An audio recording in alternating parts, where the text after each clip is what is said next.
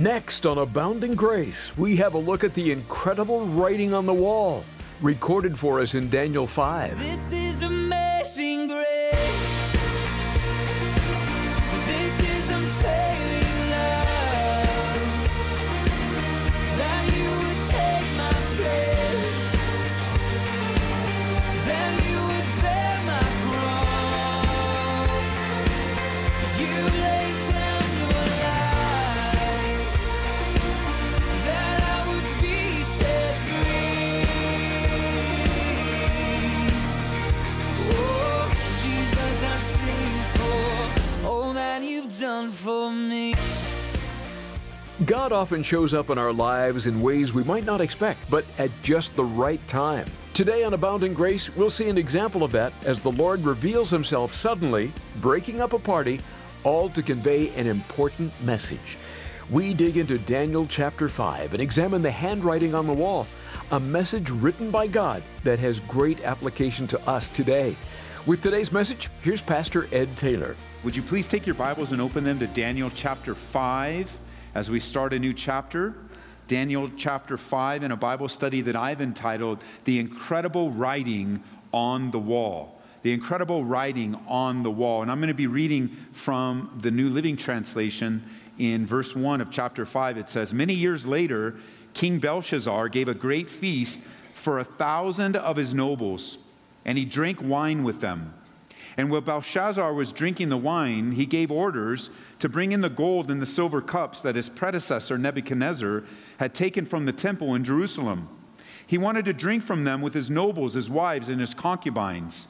So, verse 3, they brought gold cups taken from the temple, the house of God in Jerusalem, and the king and the nobles, his wives, and his concubines drank from them. And while they drank from them, they praised their idols made of gold, silver, bronze, iron, wood, and stone." It's important to remember that leaders come and go. Even though the leadership may be confident in their current position and confident that their reign will last forever, it doesn't. Never, ever. Leaders come and go. Even in your own relationship and position of leadership, perhaps in a church or maybe at work, you won't hold that position forever.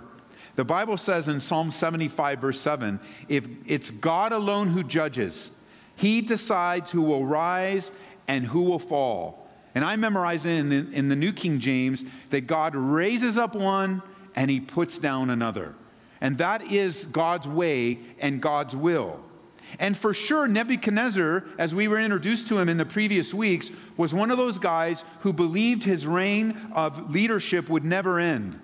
He was quoted as saying things like, "My kingdom, my reign, my life will last forever." And yet those were his famous last words. He didn't last forever. He passed away. And history tells us that he died on October 7th, 562 BC. And his life was one of wild ups and downs. But I believe in all that he went through, in his ups and his downs, I believe we will meet Nebuchadnezzar in heaven. That he represents one of the many unreachables that God reached in a big way and brought him to true humility and repentance. So by the time we come to chapter 5 now, it's about 6 years after his death. And there was a vicious fight going on for the leadership of the Babylonian kingdom. There were assassinations and conspiracies, secret plots, until finally a man by Nabonidus came to power. His son, his name is Belshazzar, that we meet here in chapter 5. He was left in control of Babylon while his dad went off into Arabia. And what does he do? He throws a party. As many kids do when their parents go away, he throws a party. And it wasn't a good one. He has an idea. Dad's out of town, so let's call all the leadership together, and here's what we'll do. We'll drink a lot, and we'll get drunk. And thus, probably not planning for it, but as a result of any drunken party, they made a lot of stupid decisions. And the stupid decisions we notice is rooted in the overconsumption of alcohol. There isn't really anything to be said good about alcohol. And of course, we've studied these things in depth before, but many of you can testify that alcohol has a tendency of creating many problems and sorrows. Do you know in our culture today, I looked up the statistics, that Americans, just in the United States, that Americans spend over $243 billion on alcohol and alcohol consumption. That doesn't include all the things that go with alcohol. And I learned something in my studies today as I Googled this, that there is a category of drunkenness that they call, and I quote, drunk shopping habits. That a person that develops a problem with alcohol and drunkenness, some people, and I didn't do the math, but it's probably about 20% of the $243 billion spent on alcohol. It says that the article said, that drunk Americans spend over $40 billion a year shopping while they're drunk. And the implication is that drunkenness led them to buy things that they never intended to buy before. Things will happen when you get drunk, and they're not good. I learned today that every person addicted to heroin, as bad as it is, there are 15 other people addicted to would be considered in the category of hardcore alcoholics. And it's a problem now like it was then. The alcohol in Belshazzar's system caused him to defy God. Come back with me to verse 2, and don't miss the phraseology here. It says, while Belshazzar was drinking the wine, while he was in the process, these weren't orders before they started partying. These were orders in the midst of partying. And I can't tell you how many times in my own life before Christ and how many times I've ministered to people in the life of this church is that the trouble started while they were drinking. That the bad decisions happened when they brought under the influence of alcohol. That the issues in their life that they're currently dealing with started with a drink or a second drink that they never could foresee that alcohol would eventually bring them under its control. I mean, they were just hanging with some guys and doing some things. And now that marijuana is legal, so drinking leads to marijuana. And anyone that studied these things knows that marijuana is a gateway drug to other drugs. It just doesn't stop. It causes people to turn on their friends, to turn on their parents, to turn on their kids. It causes people to lose their jobs and literally turns well-meaning, good people in society into murderers as they choose to drink and drive, many of them. And I don't want you to miss this. This is something to pray about in your own heart. It was while he was drinking that he gave the orders. It could have easily said he planned the whole party out and told everybody, start doing it, just take care of it before we get here, then we'll do a lot of dumb things and then start drinking. It doesn't say that. It says in verse 2, while he was drinking, he gave orders to bring these gold cups and these silver cups that Nebuchadnezzar had taken from the temple. Nebuchadnezzar took, when he ransacked Jerusalem, he took all of the valuables. And the valuables that were in the temple became property of Babylon. But these weren't just melted down gold developed into cups and pitchers and basins. This was gold set apart for God's use. We have a word for that. It's called sanctified. They were sanctified. They were set apart. Another word we might use for this is that they were holy unto the Lord. They were to be used for the worship of God. These weren't any just ordinary, Tupperware from your cabinet or maybe a plate that you got at Home Goods. These are valuable resources that God said, reserve them. Don't use them any other way. Use them for my worship. Take care of them. Honor them. Holy them. And in the same way, in the New Testament, the Bible says that your body is a temple of the Holy Spirit. It's set apart for God's use. Take care of it. Make sure it's used and set apart and holy unto the Lord. And it's these that while he was drinking, while he was drunk, he said, we're going to use them. And I believe because he needed to go get them, I believe that implied in the text is he knew what they were for. He understood their background. And that's why they weren't just commonly available and just ready to be taken off the shelf. They had to go get them. They needed to bring them. And his goal in verse 2 there at the end was he wanted to drink from them with his nobles, wives, and his concubines. So he calls them to be part of the party. And what he's demonstrating is he's demonstrating to the Babylonians, to all that were there, that to him, these vessels mean nothing. You say, how can you say that? Well, by his actions. He's showing everybody in Babylon that they meant nothing, and that he has no respect for the God for which they represent. And what happens in verse 4? While they drink, they praise their idols that were made of the same materials. They use the vessels of God to participate and practice in idolatry. Why is he doing this? It's a good question to ask. I mean, I understand that he wants to party. And I can understand that he wants to impress these folks in his dad's absence. In the political realm, just looking at it in a very practical way, he can see in his own mind, no pun intended, the writing on the wall, that he would, as many have gone before him, take over for his dad, calling the leadership together in his dad's absence, building up the confidence and building up the political alliances. I understand all that. I even understand an unbeliever deciding to go into the party scene and waste their life away as they see no purpose, as they see no overarching story of their life authored by God. I get that. But why? To me, it's a deeper question. I understand what's happening here, but then I step back and say, but really, why does anybody jump into this type of behavior? And for the unbeliever, there's blindness spiritually, unable to see the value that God has placed upon you, unable to understand the sacrifice of Jesus Christ, unable to understand spiritual things, where the Bible says that the natural man doesn't understand the things of the Spirit. But not only for the unbeliever, but for the believer, why does a believer go back to the vomit that they were saved from? And the central theme, I think, of backsliding and going back to vomit like a dog goes back to his vomit is a hard heart toward the things of God. A hard heart toward the faithfulness of God. And hard hearts lead us all to make really bad decisions. Maybe it's a part of your heart that's been deadened because you feel disappointed in God. Have you ever considered that, disappointed in God? You know, disappointment, it comes from the sense that you expected one thing and you received another, and therefore, because you didn't receive what you asked for, you're disappointed. But disappointment can easily lead to offense, where now consider the fact that maybe tonight you're offended by God. You believe that God should have done one thing and he did another thing, and that offends you. Remember what Jesus said? He said, "Blessed are those who are not offended by me."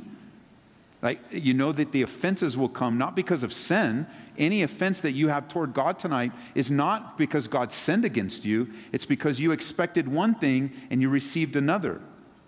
And if possible, you find yourself purposely ignoring the work of the Spirit in your life, then the Bible speaks of you grieving the Holy Spirit, quenching the Spirit of God in your life, going against your own conscience and your own morality.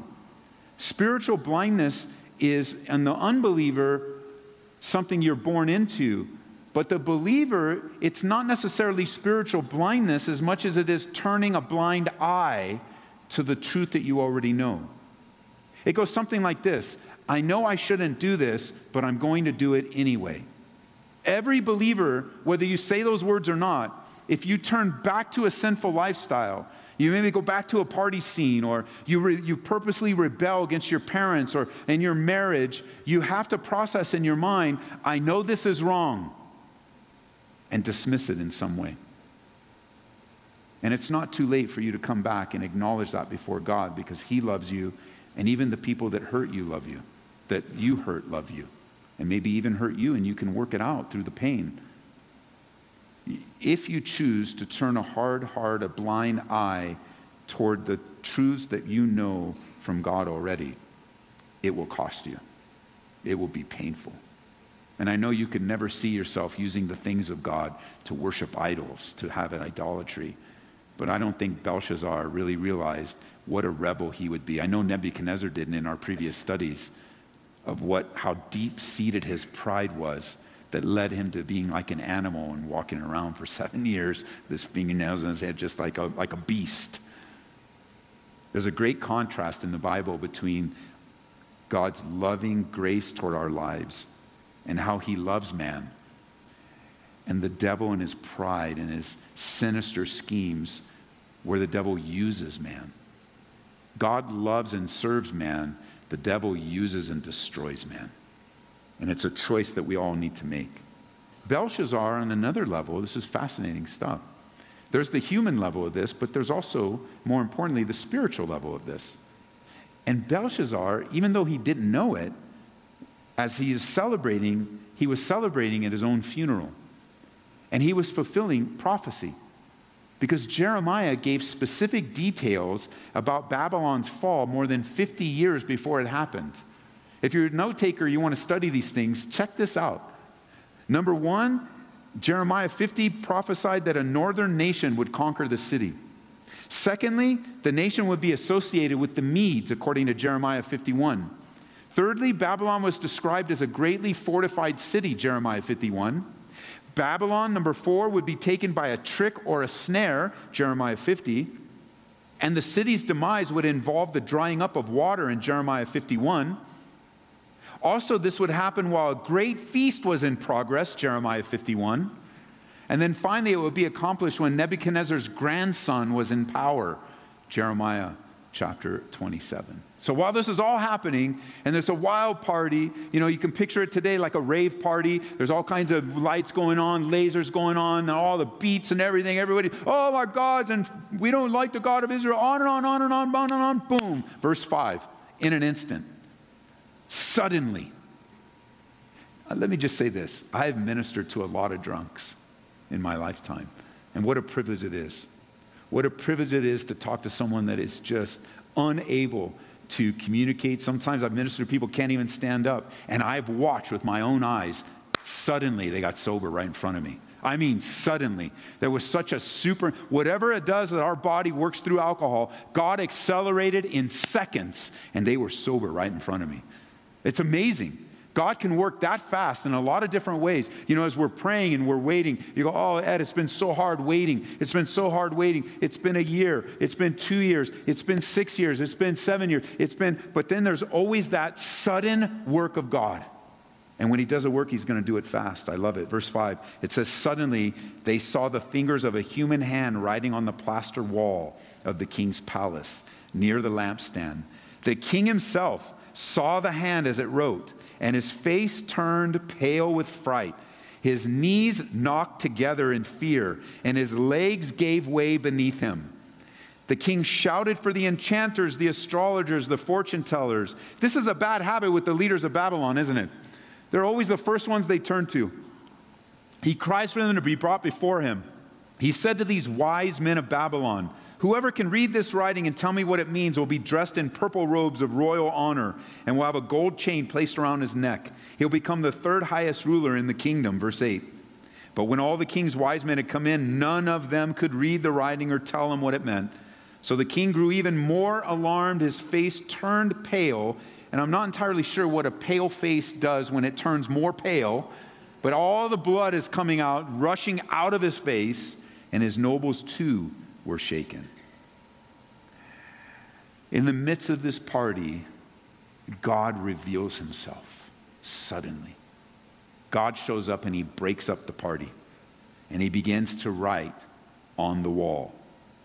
And this writing remember, Belshazzar is also a guy that God wants to get their attention. I know we get so pushed back by people's attitudes and opinions and personalities. We think, oh man, because you can't reach them, that God can't reach them. But listen, God can reach Nebuchadnezzar in a dream, and he can reach Belshazzar and everybody there by appearing and putting up the appearance of a hand, a finger, to write on the wall.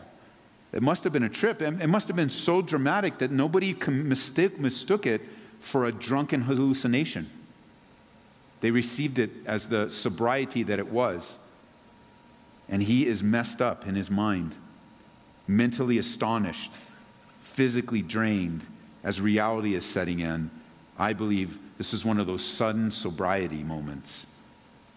But there's something interesting going on outside the large and ominous walls of Babylon at this time during this party.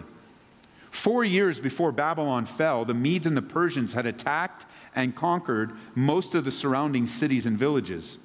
Many believed that the thousands of lords and nobles here in Babylon partying were there because they left their posts in retreat and just let them take over. When the going gets tough, the tough guys get going. And Babylon was known to be sitting on enough food reserves that could last 20 years. And at the same time, the Euphrates River flowed right through the city. So not only did they have an ample amount of food stored up, but they also had a regular, continual supply of water. And in the mind of the partiers, they're safe and content. But things are happening outside as God fulfills prophecy. The Medes and the Persians at this time were actually damming up the Euphrates River, piling tons of dirt into it, shifting the riverbed and rechanneling it. And it would only be a matter of time before they conquer and rule. And reality sets in with these fingers, and it rocks them. And it rocks this young, pompous co-ruler of Babylon. So why did his knees shake? Was it just fear? I believe it was a combination of fear and guilt as he comes to the reality of the current situation. You're listening to Pastor Ed Taylor on Abounding Grace. Stop by AboundingGraceRadio.com if you'd like a replay, or listen to Abounding Grace through our app. Just search for Calvary Aurora and download that today. Each time we hear from a listener, it is a reminder that God is doing a great work through the radio. It never grows old hearing of the great things the Lord is up to, so please email us through our website at AboundingGraceRadio.com. We really want to hear from you. Well, Pastor Ed, tomorrow is Election Day, and I thought it was fitting that you quoted a verse today that in essence says, God decides who will rise and who will fall in leadership. Do you have any thoughts you'd like to share with our listeners as they head to the polls, or maybe they're still thinking about whether they should vote or not? You know, Larry, it is our privilege to vote. So if you're listening to me right now, please vote. Vote your biblical values and vote your biblical conscience that the Holy Spirit would lead you to vote. And make the decision. Remember, Jesus Christ is not on the ballot. So you're voting for the option of between 2, 3, 4, whoever's on the ballot, very imperfect men. But what do they stand for? What are their values? What does it measure up to? And what is the Holy Spirit telling you? I know there's been a lot of voting guides. There's been a lot of advice. There's been a lot of direction. But the reality is your vote, and I do encourage you to vote, your vote is to be led by the Holy Spirit. Not by man, not by voting guides. As much as they can inform you, be informed, but prayerfully cast your vote so that you can go to bed at night with a clean conscience. And that's the key, that you can go to bed at night with a clean conscience. But what a privilege it is to live in a country where we get to vote our values, and we have a representative form of government. And may we trust God in doing what He wants to accomplish through whatever leader wins this election. And may we as believers stay laser focused upon the gospel of Jesus Christ. Whether the person we vote for wins or not, Jesus remains the same. He's the same today, yesterday, and forever, for all eternity. Well, friend, we hope you'll exercise the great privilege of voting tomorrow, if you haven't already. And let's be praying for our nation in the meantime. And we also have a book we'd like to get into your hands that can help you live by God's abounding grace. It was written by Max Lucado, entitled In the Grip of Grace. Maybe you had a dad like I did that would love to toss you in the air and catch you. We knew Dad would always catch us with his loving hands. Well, in the grip of grace, you'll be reminded that our Heavenly Father always caught us and still does. Maybe it's time for you to jump off the cliff of self-sufficiency or leap out of legalism and land right into the strong arms of a God that loves you. Allow Max Lucado to encourage you in that direction as you read In the Grip of Grace. Request a copy when you give a gift of $25 or more to Abounding Grace. We're here to serve you at 877-30-GRACE. Again, that's 877-30-GRACE. And thank you for helping us get the word out on stations like this one. We're constantly hearing of people that are being blessed and encouraged as they study along with us. You're a big part of that, as we certainly can't do this alone. You can make a donation online at aboundinggraceradio.com. All right, we'll put a bookmark where we left off today in Daniel. Join us next time for Abounding Grace with Pastor Ed Taylor, as there is so much more to come. This is amazing grace. This is unfailing love. That you would take my place. That you would bear my cross. You laid down your life. That I would be set free. Oh, Jesus, I sing for all that you've done for me.